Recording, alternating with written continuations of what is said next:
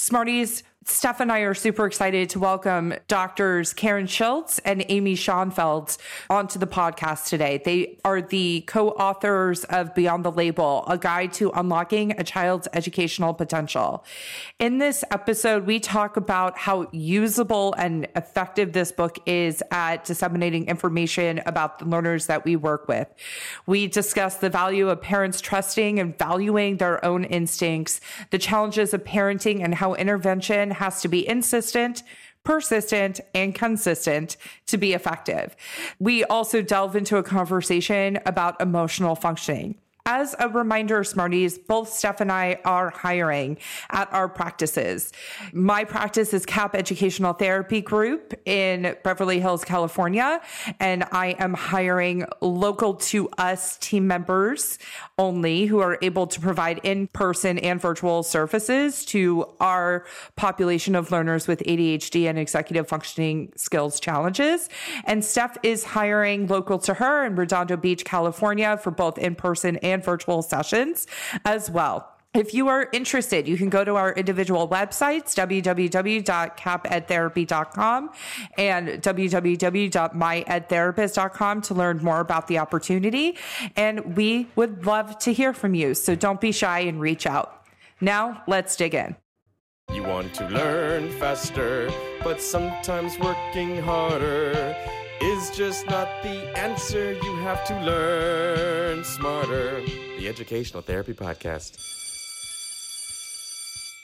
Hi, Smarties. Welcome to episode 203 of Learn Smarter, the Educational Therapy Podcast. I'm Stephanie Pitts. And I'm Rachel Kapp. And today we welcome the brilliant authors, Dr. Karen Schultz and Dr. Amy Schoenfeld. Welcome. Thank you. Thank you so much. Happy to have you here. Great to be here. Thank you. You guys have written the book, Beyond the Label, a guide to unlocking a child's educational potential. And we want to talk a lot about the book today, and we'll link the book in the show notes, of course. But we would love for you to answer who you are, what you do, and who you do it for, just so our audience can get to know you a little bit. Okay. Well, my name is Dr. Karen Schultz. You can call me Karen from here on in, and I'm the other Karen. Put that out there. My daughter calls me Sammy. She said that Sammy is a much better name for me than Karen. That's hilarious. That is hilarious. And so you can call me Karen in a minute or Sammy, whatever you feel comfortable with. I'm neurodiverse, so neuro name diverse, so that's fine. But I am a mother, and it's the best thing in the world for me. I'm so happy we had her, and I was older when I had her, and glad I found a man to have her with. And it's a lot of work. So I'm a proud mother of my daughter. And second is I am married to a wonderful man. And third is I play accordion, which I'm very proud of. I love accordion. So anytime you want me to play a polka for you, I will. I love it. You know? Amazing. And, but yeah, I'm a clinical neuropsychologist, and basically my population is assessing children and young adults. So I start about 4 years old to about 28, 29. And I love what I do. You know, we all have brains, right? But we all think differently. We all feel differently. We all learn differently. And the whole field is fascinating for me when I see a child, you know, or a young adult. And what we do in our field is we use measures to look at thinking, learning, and feeling. That's about it. Those are the three things we do. We look at a child's strengths, and we all have strengths, thank goodness, right? Or I'd be in tears right now. And we sure have weaknesses. We all have weaknesses. We're not perfect. We learn to manage our weaknesses, right? And that's the beauty of the assessment, to help parents and, you know, their youth understand things they're good at and things that take a little more work. And the things that are harder for a child, there are so many ways we can help them. You're educational mediation therapist. Thank God you're in this universe. We owe a lot to you because you're the gateway I call for education. You really are. And I thank you, Steph and Rachel, for your hard work and training others, because you are the bridge to success. You're the gateway to optimal health, I would say, for these children and youth. And you know what Amy and I do I don't know if Amy has a second or third name, so I'll just call her Amy. But, what Amy and I do is we really have different ways of looking at kids and assessing their thinking, learning, and feeling abilities and making sense of it so we can understand if they need help with something, what it is they need help with, and then what are evidence-based ways or research-based ways to help the children be at their best, basically. Not perfect. We're never going to be perfect, but, at our best. So I'm Amy Schonfeld. You can call me Amy. I don't have a special additional name. I have a lot of nicknames, so if you want to get unique, feel free to go for it. And I also am a mom. I have a 13-year-old and a child turning 17 tomorrow. Wow. And it is amazing watching them. And I learned so much about my work by having kids and being with them every day. And, having watched them go through this pandemic and really understanding how it was affecting our school age and high school age adolescent kids.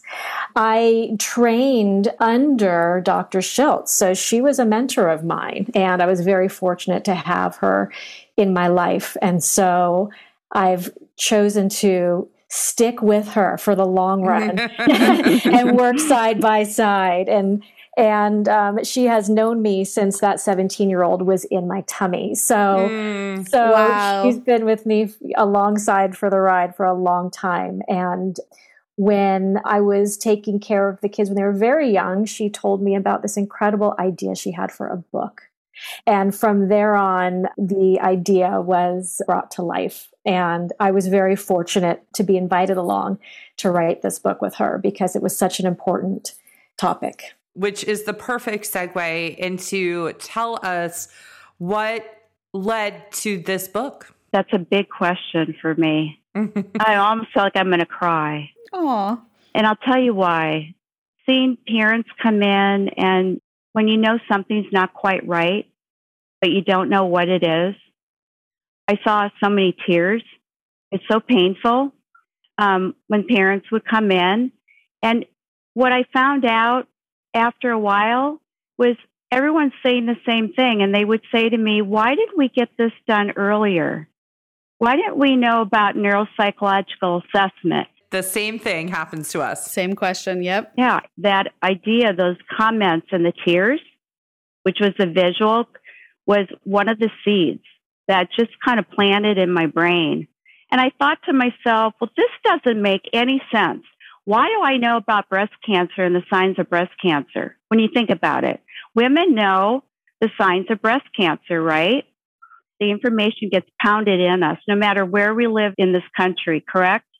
It's right from the very beginning when you're a teenager. And I thought to myself, well, this is just terrible. Why don't parents know the early warning signs of a child with a learning issue or an emotional issue or like a brain issue? I'm like, why isn't this out there? Why is this stuck in a library?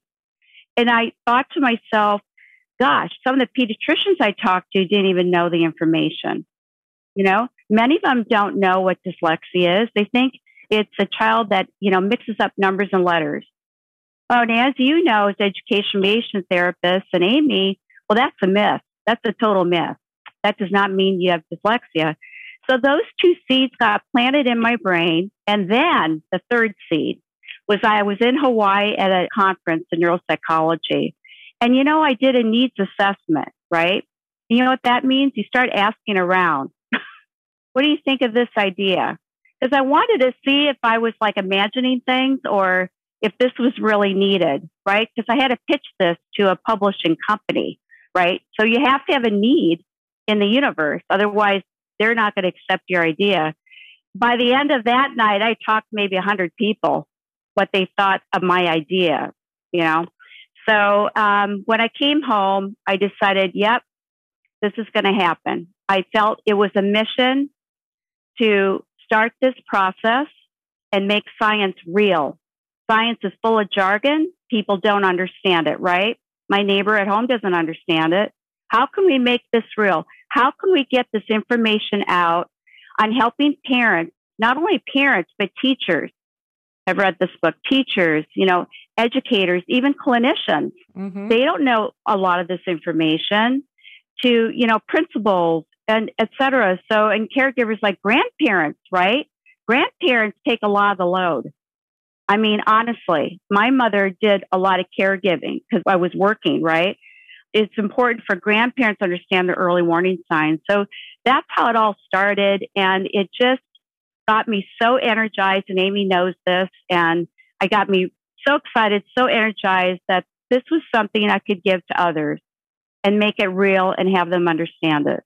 It seems like you had a very similar mission to us when we started the podcast. And I'm hearing you speak and hearing the passion behind it. And that's how we felt. And, your medium was a book and our medium was podcasting and releasing content weekly for our audience to sort of level the playing fields and get everybody the information that they need at that particular moment. Because just like with our podcast, you don't necessarily have to listen in order. You can go to the episodes that you want, but you can do the same thing with your book, which I know we are going to talk about. Yeah. So the thing that stood out so much for me was when the problem is a big problem section, right? Because there's problems that very often we hear teachers say, oh, they'll probably outgrow it. And the parents will go, okay, we've been waiting years for them to outgrow it, and that doesn't seem to be happening. Or every year, there's something that they will outgrow and they never seem to do it. Every time we hear it from the parents. And just giving it a level of, okay, this is kind of a problem, but you can still move on, versus this problem is now a big problem. Right. And you really need to address it. And that's what I loved about the list. It is exactly what you could be seeing that you might not realize if you're a parent and not well versed in the education world about what might show up for each chapter, each section that you created. And I love a good list. So I immediately was like, yes, I love this list. Like, I want to take it out and put it all on one piece of paper because the lists are so good. Yeah. I think one of the interesting things that happens is the parents will be told by some of the other trusted adults in the world, like you said, I see them catching up. They didn't have this before and now they have it. Just practice the reading over the summer. Practice those math facts over the summer. We often see that in the report cards. It shows there's some difficulty, but just continued practice over the summer. And so the parents feel like they'll be overreacting if they take some action to get their child assessed or to get them some intervention. And so being able to point out when you see something that's occurring on a regular basis and it's happening across settings and you're starting to see your child have behaviors where they didn't have them before, we start to realize it's time to take some action. Yeah. What I think is important, we're all on the same page, is parents need to be their child's advocate. They need to take charge. And I have so many cases like this week, the pediatricians say, well, just wait a bit. Johnny may grow out of it. And what I find, and I honestly had to build this in myself, this was a job for me as a mom, is you have to trust your gut. Mm-hmm. And like this morning, I had a parent interview concerning the 8-year-old. And, I asked them, when did you think something wasn't quite right? Not that you were told. I don't want to hear that. I want to hear, when did you know your child had trouble with eye contact? Okay. So the mom says, you mean you want to know what I think? Yes. Right. Because you're the mom. You're the anchor point. She says to me, it was like a year, maybe before that. Oh, that's important information for me, right? As a clinician. But I think that parents tend to underestimate their value and their power. I couldn't agree more with that. When I was pregnant with my son, we had a family member visit. And, it's like COVID, so we weren't seeing anybody. And so these conversations stick. And she looked at my husband and she's like, when Rachel has an instinct, you have to go with it. Because she's going to know things and you're not going to know how or why, but go with it. And I totally see that now with my son. I know things are going to happen before they happen. Right. I agree about having the list to go, be able to really tell as a parent what is a big problem and what isn't. I agree with you completely that parents rely, I used to teach preschool, and the amount that parents relied on me was shocking to a 23-year-old Rachel who had very limited life experience beyond academia. And frankly, you can be a preschool teacher without a lot of training. That really surprises people. It's a very professional job to have without a lot of training. And the mentorship was everything and totally led right into my career now. Parents have value. And I keep going back to what I see. I'm in the trenches every day, like you guys. And I'd say 90% of parents don't trust their own instincts. Like Rachel, you're mentioning, they'll say to me, "Oh, can you just talk to the teacher?" Mm-hmm. Okay, now why is that? Parents really need to have active dialogue with their kids.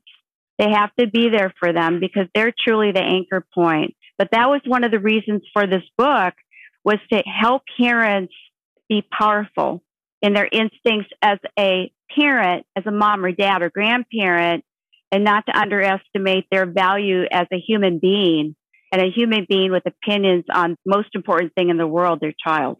They're relying on the quote unquote experts around them. And there's also cultural things at play about why parents don't take a long time to speak up or defer or don't feel comfortable and confident. So, having a book like this of something they can pinpoint to, it's validating.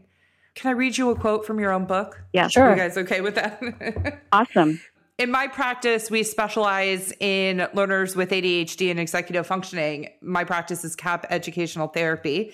And this so resonated with me. So speaks to our experience in the practice. I just wanted to thank you for putting it in writing, and because now I can feel validated too.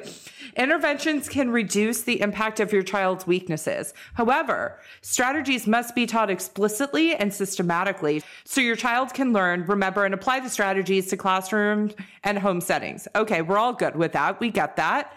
I'm going to skip down a little bit. Research has shown that children with ADHD and executive functioning deficits may be able to accurately describe an effective strategy when doing cognitive activities, but still fail to use the strategy, which we see all the time. It can be very frustrating, but what I think we need to remind ourselves is it's frustrating for the learner as well. Therefore, strategies need to be taught to children explicitly and implemented on a consistent basis to achieve success, which is why when we're always talking about educational therapy and parents want to come and here, just teach my kid and then they'll go do it. They're never going to go do it. That's not a realistic expectation. These strategies need to become as ingrained as brushing your teeth. And I just wanted to thank you from the point of view of my specialization for putting that in writing, because it's what we see and it's what we know. And when it's on the page in front of us, it's so helpful. It's so helpful to point to something like that. So I just wanted to read to you from your own book. No, thank you so much for pointing that out. And I think it's hard to be a parent. Oh, gosh. Assessment is just easy, right? I mean, it's what I do. But to be a mom and to be an active mom and a mom that's really there, not halfway there, but really there, like this evening after a long day, it takes work. And it's a lifetime of habits, and we have to choose our own menu, right? We can determine what kind of parent we want to be. We really can, but it's going to take work. And it's just like the strategies you teach children in educational mediation. You have to keep using those strategies. You have to keep using those habits. And we have to keep reminding them. Mm-hmm. Yeah, it takes more time than people imagine that it's going to take. Can you just say that one more time? It takes a lot more time than people imagine. And I even remember this with, my kids when they were younger. And I would think, gosh, getting them to sleep on time, this takes forever. Even with everything I know, when I was parenting, things took so much longer than I ever imagined. And the same goes for these strategies. And they need to understand how they need to repeat it. They need to be putting in their practice daily. One of the unfortunate things is when parents come to us having spent a lot of money on homework support where these systematic and explicit sorts of strategies are not implemented. And so they believe their child's getting the support they need. But unfortunately, it's not matching the child's true needs. And so that can be a tough one. So my question is, and this is just like a thought experiment for all of us, because we are incredibly explicit on this podcast. We're explicit when we are onboarding new parents. We are trying to help everybody to understand that this is a marathon, not a sprint. We're not going to get to the end goal in like 6 sections. It's just not realistic. It took them a long time to dig this hole. We're going to slowly put the dirt back in and rise up to the top, right? So what are some of the things that we can do as a profession to help parents understand this component of how long and how systematic, and we have to be consistent, insistent, and persistent, right? Mm-hmm. There was always this myth out there that when you have a baby, it's very hard when the kids are really young. And then the myth is they'll get easier as they age. I didn't find that true at all. No, it's not. I thought that it was really easy to put Grace to bed, right? Even through the colic. I mean, no sleep, but, you're functioning. What I really realized that as she got older, it took more work from me. And it took so much energy, like Amy was saying. And I was so tired all the time. Because to be an active parent, it's work, is what I'm saying. And there are these wonderful moments, right, we have. Really, it's that consistency of habits every day. And when you see someone like an educational therapist, that's a lot of work that you guys do and give out. It is so much work for a parent to carry through and be consistent with what you teach so it gets ingrained. I mean, I am just thankful you're around because you're not only treating the child, you're treating the parent. Mm-hmm. We don't come out and tell them that necessarily, but yes. Right. In response to the question is, you can often see that a lot of the parents before coming to you have been serving as their child's, let's say, their executive function system. Always. Right? How much time and energy has that taken from the parent? And what has it done to their relationship? Yes, it's better to work with a professional than try and serve as that therapist for your kid for several reasons. But in seeing how long it takes to affect change or to create something that a child can make as routine as brushing their teeth or generalize across settings, it takes effort and time. And they should know by their own example, if they reflect on it, when they've had a situation that they've spent so much effort and time training their child, how long that has taken. And one of the first things parent will say to me when I refer to an ed therapist is, how many sessions a week do I need? And for how many years will I see them? And I say that's for the educational therapist to determine after meeting with you and your child. They're very concerned about time and how quickly things will turn around. But back to what we were saying is that as a parent, we know that it takes a long time to learn a new strategy and to generalize it and to start and to modify it as you develop. Absolutely. So I want to just jump right into a question that I had about emotional functioning. You guys talk about emotional functioning in the book. My question to you is, how do we know when emotional functioning is getting in the way versus a diagnosed learning disability? That's a great question. That's the beauty of the neuropsych assessment. I'm thinking of a case I had, feedback I had today with parents. This is a 16-year-old that came in, and she self-diagnosed herself as ADHD, attention deficit hyperactivity disorder, because this teenager thought that she had trouble with focus and Googled the symptoms. And she was adamant she had ADHD, okay? And she comes in for testing. And, on the testing, this is a common question that we have is how much is anxiety? How much is depression? Is it big enough to negatively impact the attention? Or does the child have attention issues and anxiety? Or is the anxiety really affecting the attention? So that's what neuropsychologists, that's in our cookbook. That's what we're trained to do, is to differentiate all these symptoms. And with this 16-year-old, when I gave feedback today, everyone thought she was ADHD, including her doctor, her pediatrician. It turned out she wasn't ADHD. It turned out she had generalized anxiety. And what I mean by that is big anxiety.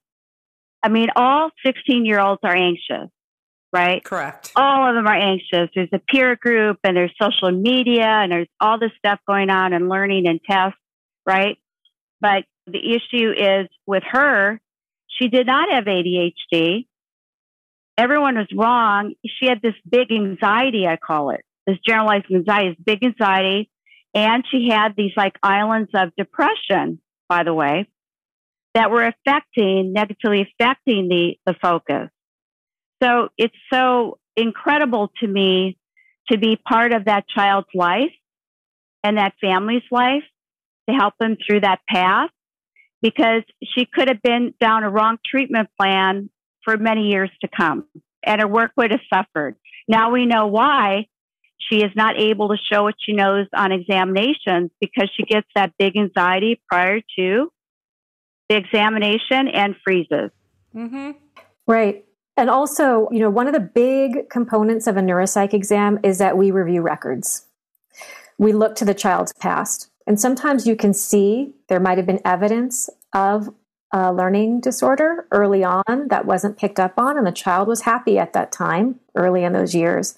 And then as it snowballs and they haven't had any intervention, then we start seeing this anxiety and depression come in. And so looking at the history is pretty critical in sort of being able to parse out what came first. And sometimes they occur, like Karen said, it's comorbid and things can occur together and they go hand in hand.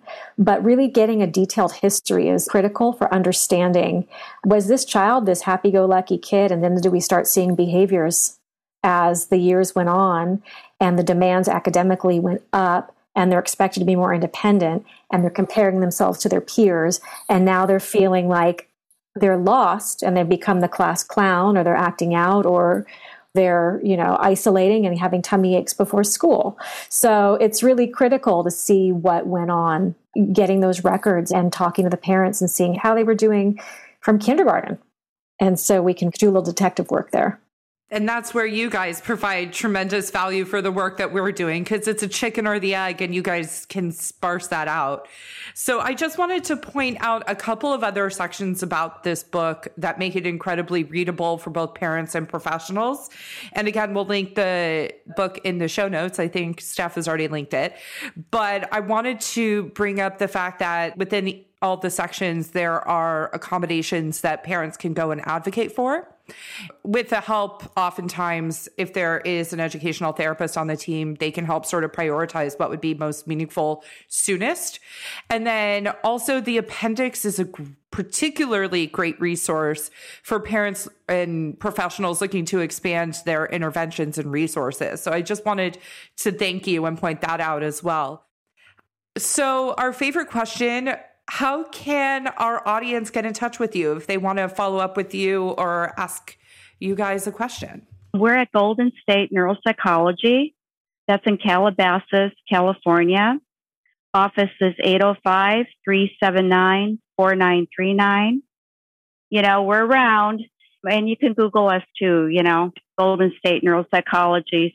You'll see the website, and we have a little blog going on, a Neuroblast. We write little pieces in there. But yeah, we welcome any questions. And, our mission is to help youth be at their best, be at their optimal level, and to be, most important, very happy. Yes.